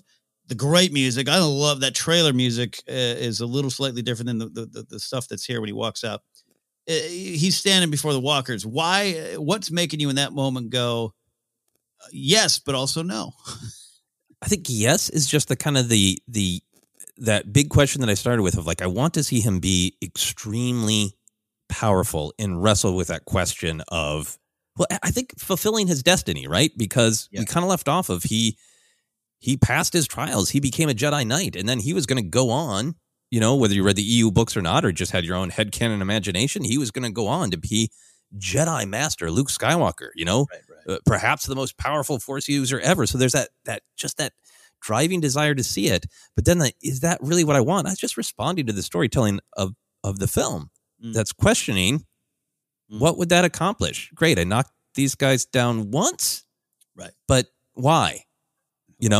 What do I get out of that? How does that, end the cycle for me, of just the fast, brutal, direct answer. That seemed to be what had been torturing Luke. So there was that, it wasn't fast enough for me to, write this own essay in my head, but there was that instinct in my gut of but that's not how he wants to fight this battle. That, as if it's, that's not the answer. You're, as a fan, you're going, well, that's not how this is going to end, right? Him walking out and just crumpling the walkers into wads of paper and tossing them can't possibly be what he's going to do, because that's what he says he shouldn't do. Yeah.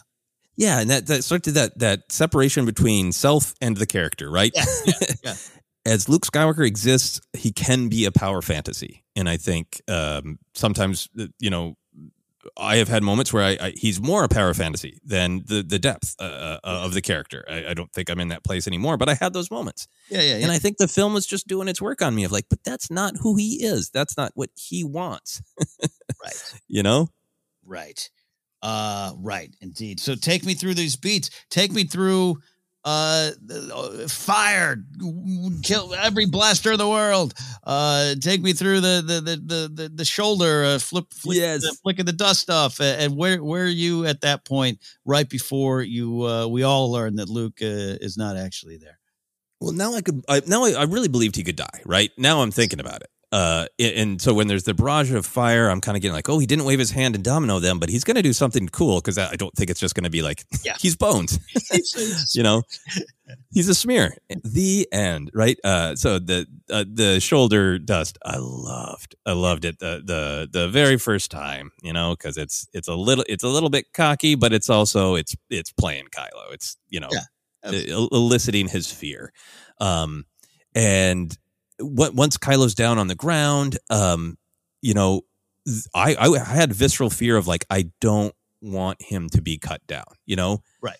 Han's violent end made some kind of sense for that character because Han lived his life, fast and sloppy. Yeah. And he had this great emotional connection and it was shocking in that, but just like, I don't want that for Luke. I don't want to watch him be cut apart. And then the film, like while I'm thinking it, the film starts having those lines of like, if you strike me down in anger, I'll always be with you with your father. So Luke's kind of calling out like, great, you just want to hack me apart, that's not going to go great for you.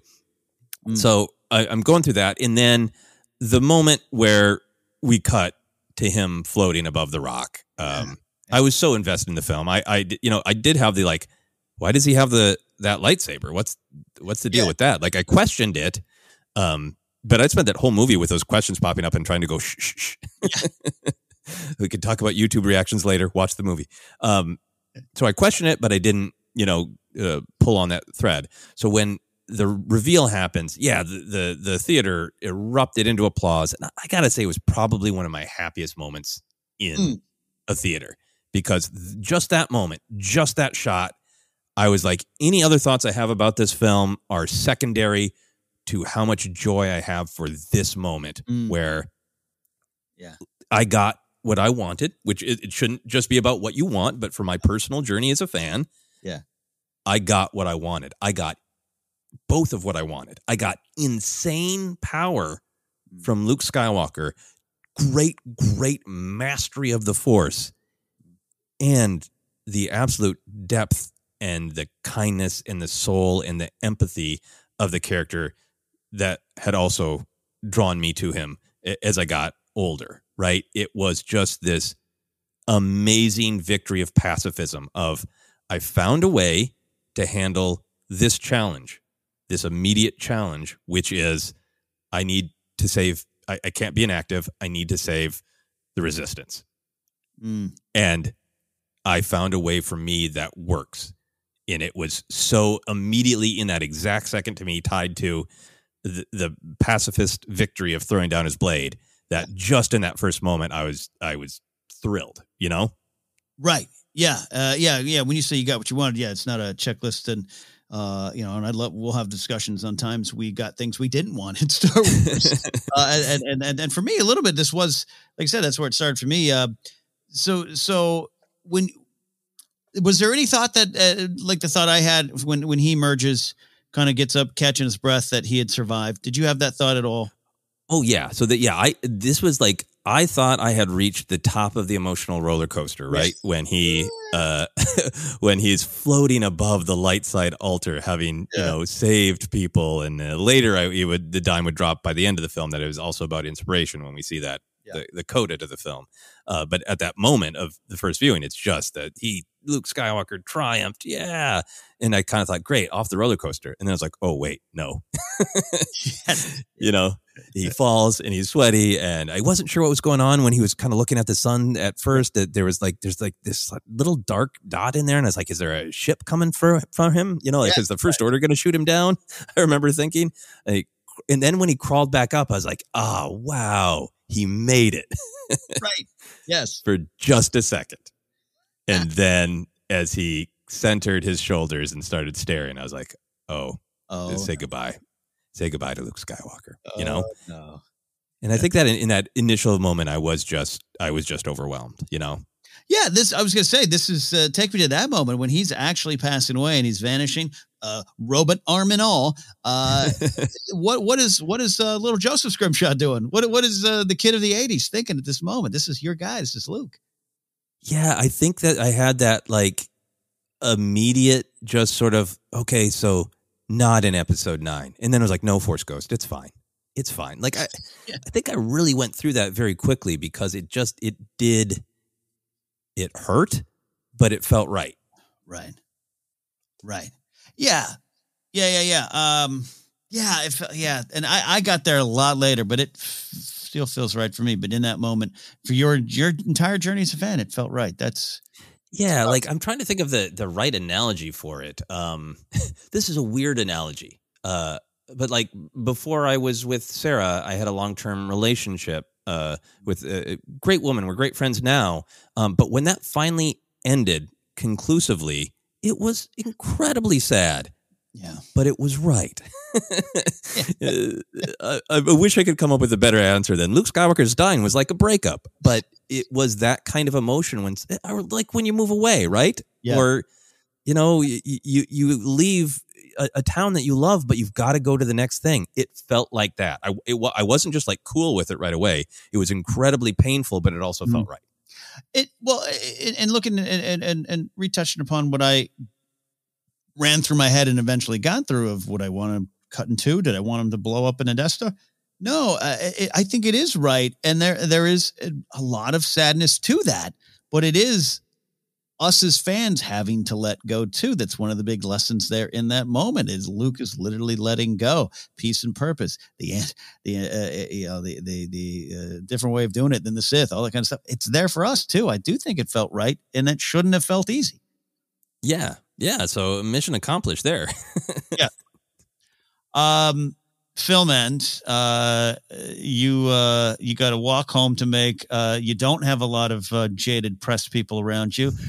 Maybe Zach Braff is there with taquitos, but what's the experience in the theater? Credits rolling, walking out, lobby, hushed conversations. Try not to spoil it for people coming in. Take me through that.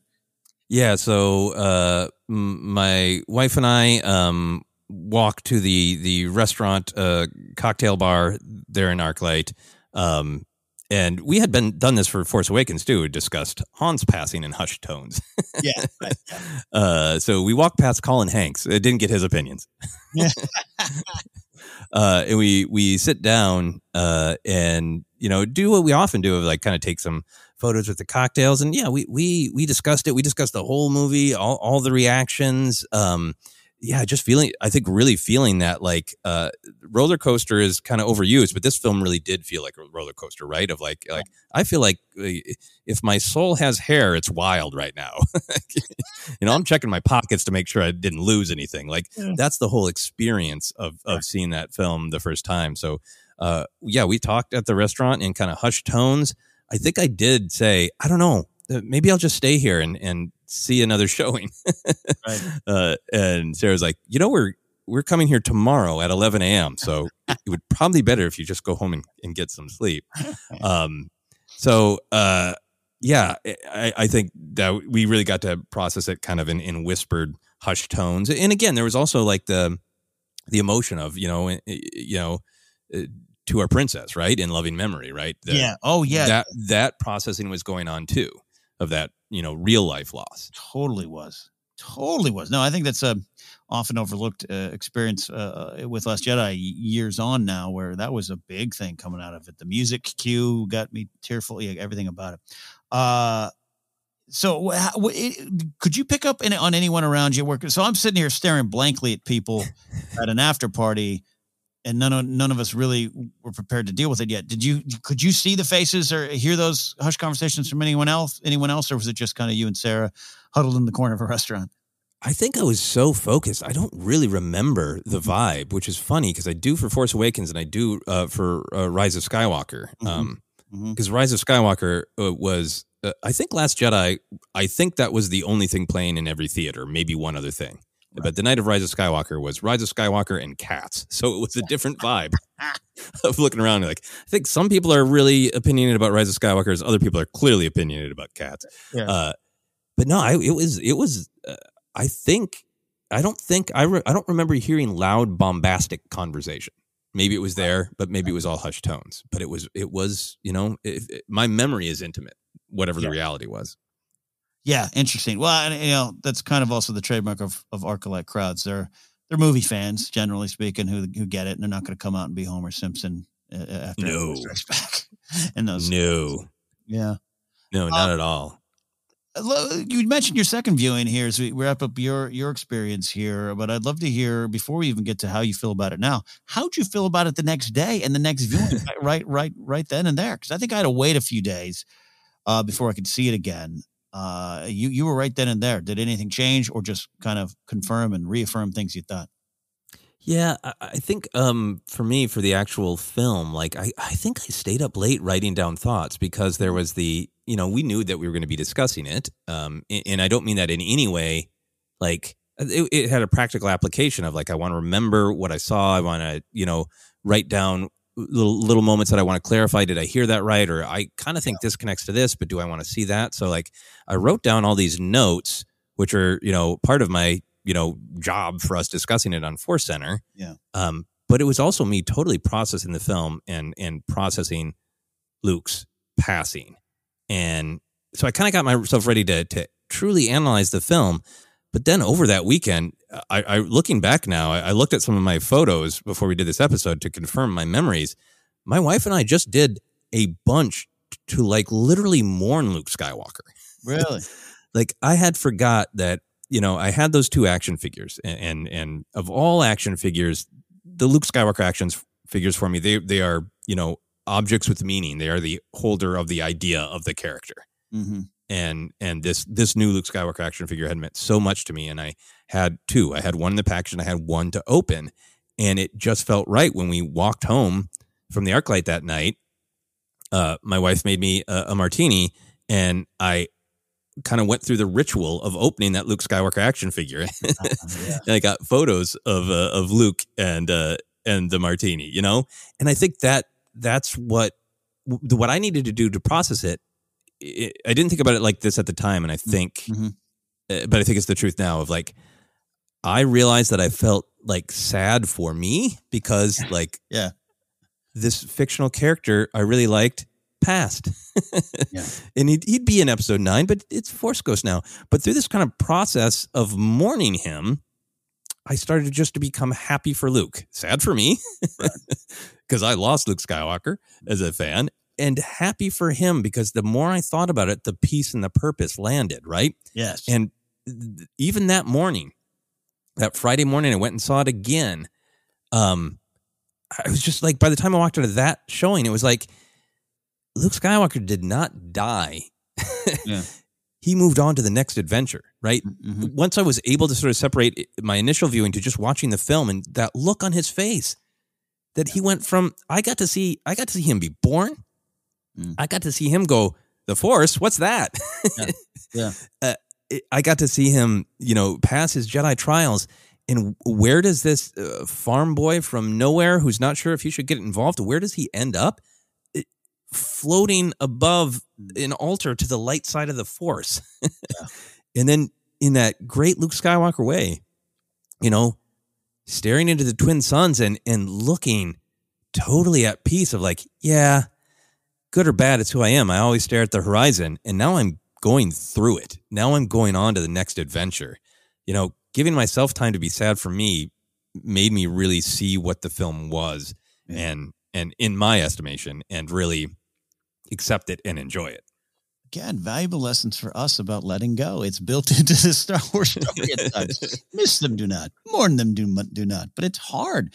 And I love the lasting legacy of Last Jedi for me is I do love that the movie does challenge a lot of the things we thought or felt about Star Wars. And like you say, kind of at the end of it, coming back to it and going, yes, these are all things that are present for a reason in Star Wars. And it's okay to be challenged by the path getting there. So it all kind of makes sense. I could ask you how you feel about it now, but I got to imagine it's still pretty good.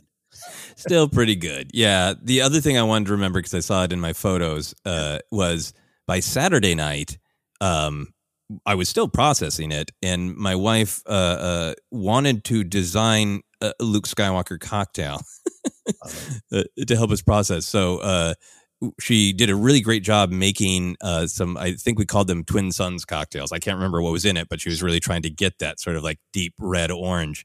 And I took photos of my Luke Skywalker action figure staring at both of those cocktails like the Twin Suns. And I remember really debating, it's Saturday night. Is it a spoiler? Right. To post this? And I can't remember if I actually posted it. I think I might have held off and waited until like Monday to post that one. But I just wanted to share that other memory of like, because I know I'm really a proponent of it. It always worked for me, but I had to go through a lot to truly process being okay with it as well. Yeah. I will always come back. This is part of the reason I want to have the discussion of, especially if you're a Force Center listener that's been here the last couple of years, not every final decision we come down on in terms of how we feel about something in a movie or show or a book here is just easily attained or quickly obtained. It is sometimes we analyze, we experience first as fans and then see where it lands for us. And I think that's part of the journey, I would think, and should be. Yeah. Absolutely. And I think one of the other great things about Luke's story that I just continue to appreciate as I watch it in Last Jedi is there's this great conversation in The Last Jedi of what is the power of a Jedi? Is it their literal power, their ability to move a rock every once in a while? Or is it that they inspire people by being willing to try, even when it's really difficult, to live up to these high ideals and set an example of being selfless and brave? And for me, if you watch Last Jedi, what's so great about it is it says Jedi are both. The practical power matters. That's a responsibility. You can do things other people can't. And it also says the idea of them, the symbol of them is incredibly important. And all that is tied up in all these great choices that were made with Luke Skywalker. Yeah. And eternally a symbol of hope, I would feel about all of Jedi, but specifically Luke as well. Yeah. So those are my memories. We'll wrap up with a couple questions here. Ken, we've talked about this before, but I think it's worth revisiting in this context. We talked a lot just now about processing Luke's passing in The Last Jedi. How did you then feel about Luke's appearance as a Force spirit in The Rise of Skywalker? Happy to see it, I imagine. With the benefit of time, it all flows for you. Anything that bumps, where are you at? I really do love it and love the scene. And a lot of people have strong opinions about what that scene, the nostalgia of it all. And it's so weird because so many opinions on quote unquote both sides of any Star Wars conversation, and they all seem angry. I will refute to the end of my days. Him grabbing the lightsaber out of the air as Rey tosses it is a continuation of the 8 story, as you and I have discussed. It's also confirming that, hey, Rey, you had the right idea. It just took me a while to get there. Deeper discussions we've had and we'll have again about it. But everything about it really worked for me.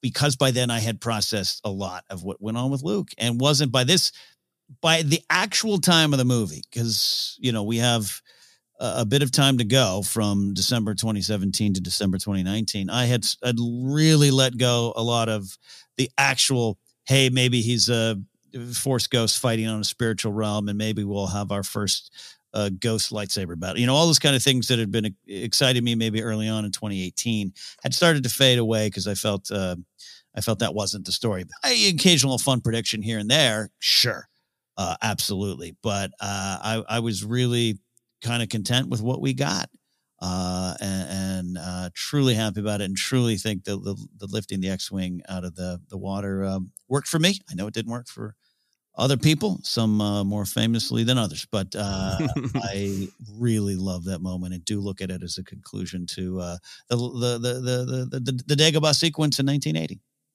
Yeah. I think for me, you can talk about maybe some of the tonal differences between Last Jedi and Rise of Skywalker. Don't bug me because I think there are tonal differences between A New Hope, Empire, and Return of the Jedi, particularly Empire and Return of the Jedi. So I think for me, if there's anything, it's like, okay, it's a little bit of a different energy. It's a little bit of a different mood. But in terms of like the character, the meaning, it is almost funny to me that, depending on the different strong opinion, Luke Skywalker touching that hero's blade, either to throw it away or to catch it, are lightning rods in both directions. Yes, they are. But I feel the same way about them. I feel like both times the creators were trying to tell the story of where Luke was at in the most engaging, surprising way possible. And it is not commenting on any of our, as listeners and fans, feedback. It is a response to Rey offered that blade to him multiple times in The Last Jedi. He turned it down. He held it up at the end of Last Jedi as a symbol to Rey of, you were right. It is a Jedi's calling to face their fear and to be active and participate and find a way that's right to them. So Luke catching it made perfect sense to me. So I really like that. I think also I was really ready for Luke to have the size of role that he did. Yeah. Boy, did that Rise of Skywalker trailer play fair, right? Yeah. When Luke Skywalker himself is saying 1,000 generations live in you now, but this is your fight. Yeah. That is about as close as you can get to, Mark Hamill himself turning to the camera and saying, I will not be having a Force Ghost battle. Yeah. Right. I am the mentor now. That is the way of things. That is the way of the Force, and and I love that he is just there to guide Rey. And I love that he reflects on the mistakes he made and the mistakes that we get to see him making in The Last Jedi. And there's so many, admitting that it was fear that kept him on the island, and just a lot of great ideas that connect directly to the arc that we saw him go through in Last Jedi to see, here's what he has learned. He died with peace and purpose. He transferred into the Force with peace and purpose. And now he has clarity on what he feels, and he can share it with Rey. Yeah, for what it's worth, I still stand by the decision to have all this big stuff with Luke happen in 8, and then having kind of what you're talking about, maybe even our own clarity as fans, having that moment with Luke in Episode 9. If he had died at the end of 9, then we'd be left without that. Or if he died early in the movie, I don't know if we've had, if he dies in the first act, but he gets his Force Ghost clarity in the third act, I don't think we'd have time to process it as fans. You'd still be processing Luke dying. And now we have a lot of time between the movies. Or if, like you said, the kid in the future watching it on a phone, a few minutes to process, but at least a different movie to process it. Yeah, exactly. And for me, the lifting the X-Wing in Last Jedi had so been a symbol of, I'm not going anywhere. I'm showing you very clearly that I think stepping away from engaging with the galaxy is the right thing to do, that I'm going to park my space car underwater. And so for me, it is not just about nostalgia. It's about a Jedi does need to take action. You have to be careful what action you take. But I was wrong. In this symbol of inaction, I am now lifting it for you to say you're right to take action of some kind. Yeah, agreed. So we talked a lot about various life lessons that we might have got from processing this story of Luke Skywalker. Was there anything that you wanted to add or summarize and what you learned personally, or as a pundit, or anything? Yeah, well, personally, it's the idea. I do take the ideas of letting go in a lot of different ways. And it's not just about life or death, but careers, stuff like that. Old habits, things that might hold you back. Fear drives a lot of it. And there's also this idea of letting it go. I think that does emerge over time if you allow it to, if you need that particular story from that. As a pundit, this is the movie that changed me in a lot of ways. It made me more guarded just because of just some of the stuff online. and it made me at times angry. And then I've had to work through that. And then at the end of the day, it is the Force Center mantra that you had put into our Force Center verse of engage with the story presented to you. That has never left me. And this is the movie that really forced me to go, what did you just see? And what do you feel about that? Not what wasn't there for you, not what you wanted there, but what was there. And what is it telling you? This is the movie that really, truly began. Yeah, I think that's really great. I think for myself, I really take that life lesson of really thinking carefully about how we see ourselves in characters. Because I saw myself in Luke Skywalker, and that was great. And that's one thing that characters can do for us. But there's also like that. For me, there's a need to separate, right? Right. It's like that character is. It's great for me that I got a lot from his journey and that he helped me. But I want to see that character go on the journey that makes sense for that character. And I think that's, a little bit what I got by being like, I'm sad for myself. I have to process this by opening action figures and drinking cocktails, which is not a bad way to process things overall. But I did. I had to go through the sense of loss, and I had to go through what does it mean to me. And, this is the legacy of this character. It's real important to me as a person, but also it's like that, but it's a character, and the character has to go on the journey that is going to make the most sense for them. I think the other thing for me is just it ended up being, a mantra that gets discussed a lot in Star Wars. It's in The Last Jedi that no one's ever really gone, right? I've had that a lot in my life of various pop culture things of, I don't want that character to die, or I don't want, that actor to stop doing this. So like that fear of loss. Yeah. I don't want that show to go off air. I've talked about before, like a lot of the things I like disappeared between 1989 and 1992. And from a pop culture perspective, it's just like, if you love it, it will go away. Which is funny now that we live in an era of no matter what, it's coming back. But I think I had kind of internalized a lot of that. Like, if somebody takes a character from me, and this really helped me, like, the character of Luke Skywalker is absolutely never gone, no matter what. Yeah, absolutely. Yeah. All right, Ken, final question for you. Where do you think his hand went? His metal hand. Very clearly, it does disappear, but the Force is very active on Ahch-To, and poof, it reappeared in that Lost and Found that the caretakers have, where Luke's Jedi blade, apparently we led to believe, is there from the novel. I think it's there. I think that might be a future Star Wars story, going back to the Lost and Found. And just seeing all of Luke's stuff. And other Jedi that have come before. Yeah, absolutely. There's his helmet. Oh my, let's look at all his stuff and other Jedi stuff. Yeah. No, I think he took it with him. I understand. You don't want it to clunk. Like, look, if the Force spirits can take the majority of their clothing, it's true. They can also take their metal hands. I know Rise of Skywalker just decided not to have this discussion, and we don't see his hand, so we don't know. But for me, hey, I love the jokes about it. I love the image that we didn't see it, but it did clunk down the hill, and it gently bonked a Porg on the head, and then the Porg flew away with it. It's part of a Porg nest. It's cupping Porglets right now. Like, I love the jokes. It's great. But also for me, it's like, it's mechanical, but it's a part of him. It's it's an idea to him. That hand's been with him through a lot. He learned a lot from that hand. Put it that way. That's a better way to put it. Yeah, so. I'll be honest. I didn't pick up on that the first viewing. It wasn't on my mind. I think someone either brought that up or a tweet or something, saw it later. I hadn't paid attention to that. I just accepted that all of him went. Yeah.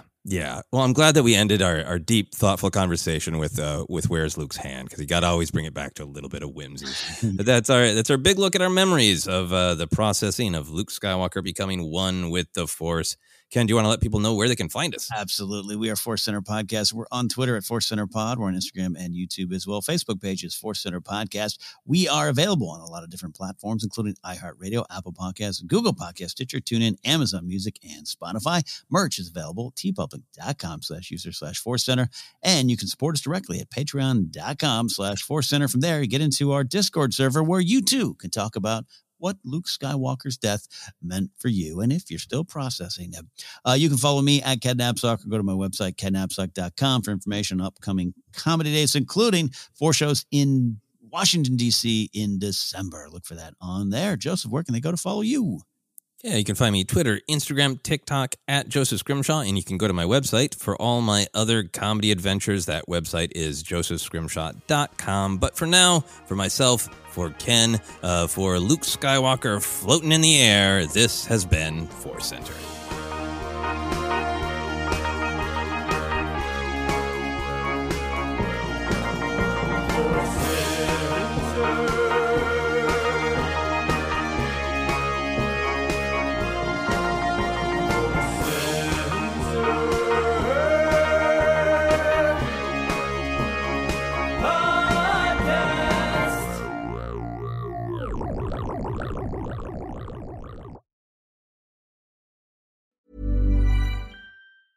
Hi, I'm Daniel, founder of Pretty Litter. Did you know cats tend to hide symptoms of sickness and pain? I learned this the hard way after losing my cat, Gingy. So I created Pretty Litter, a health monitoring litter that helps detect early signs of illness by changing colors, saving you money and potentially your cat's life. Pretty Litter is veterinarian developed, and it's the easiest way to keep tabs on your fur baby's health right at home. Go to prettylitter.com and use code ACAST for 20% off your first order and a free cat toy. Terms and conditions apply. See site for details.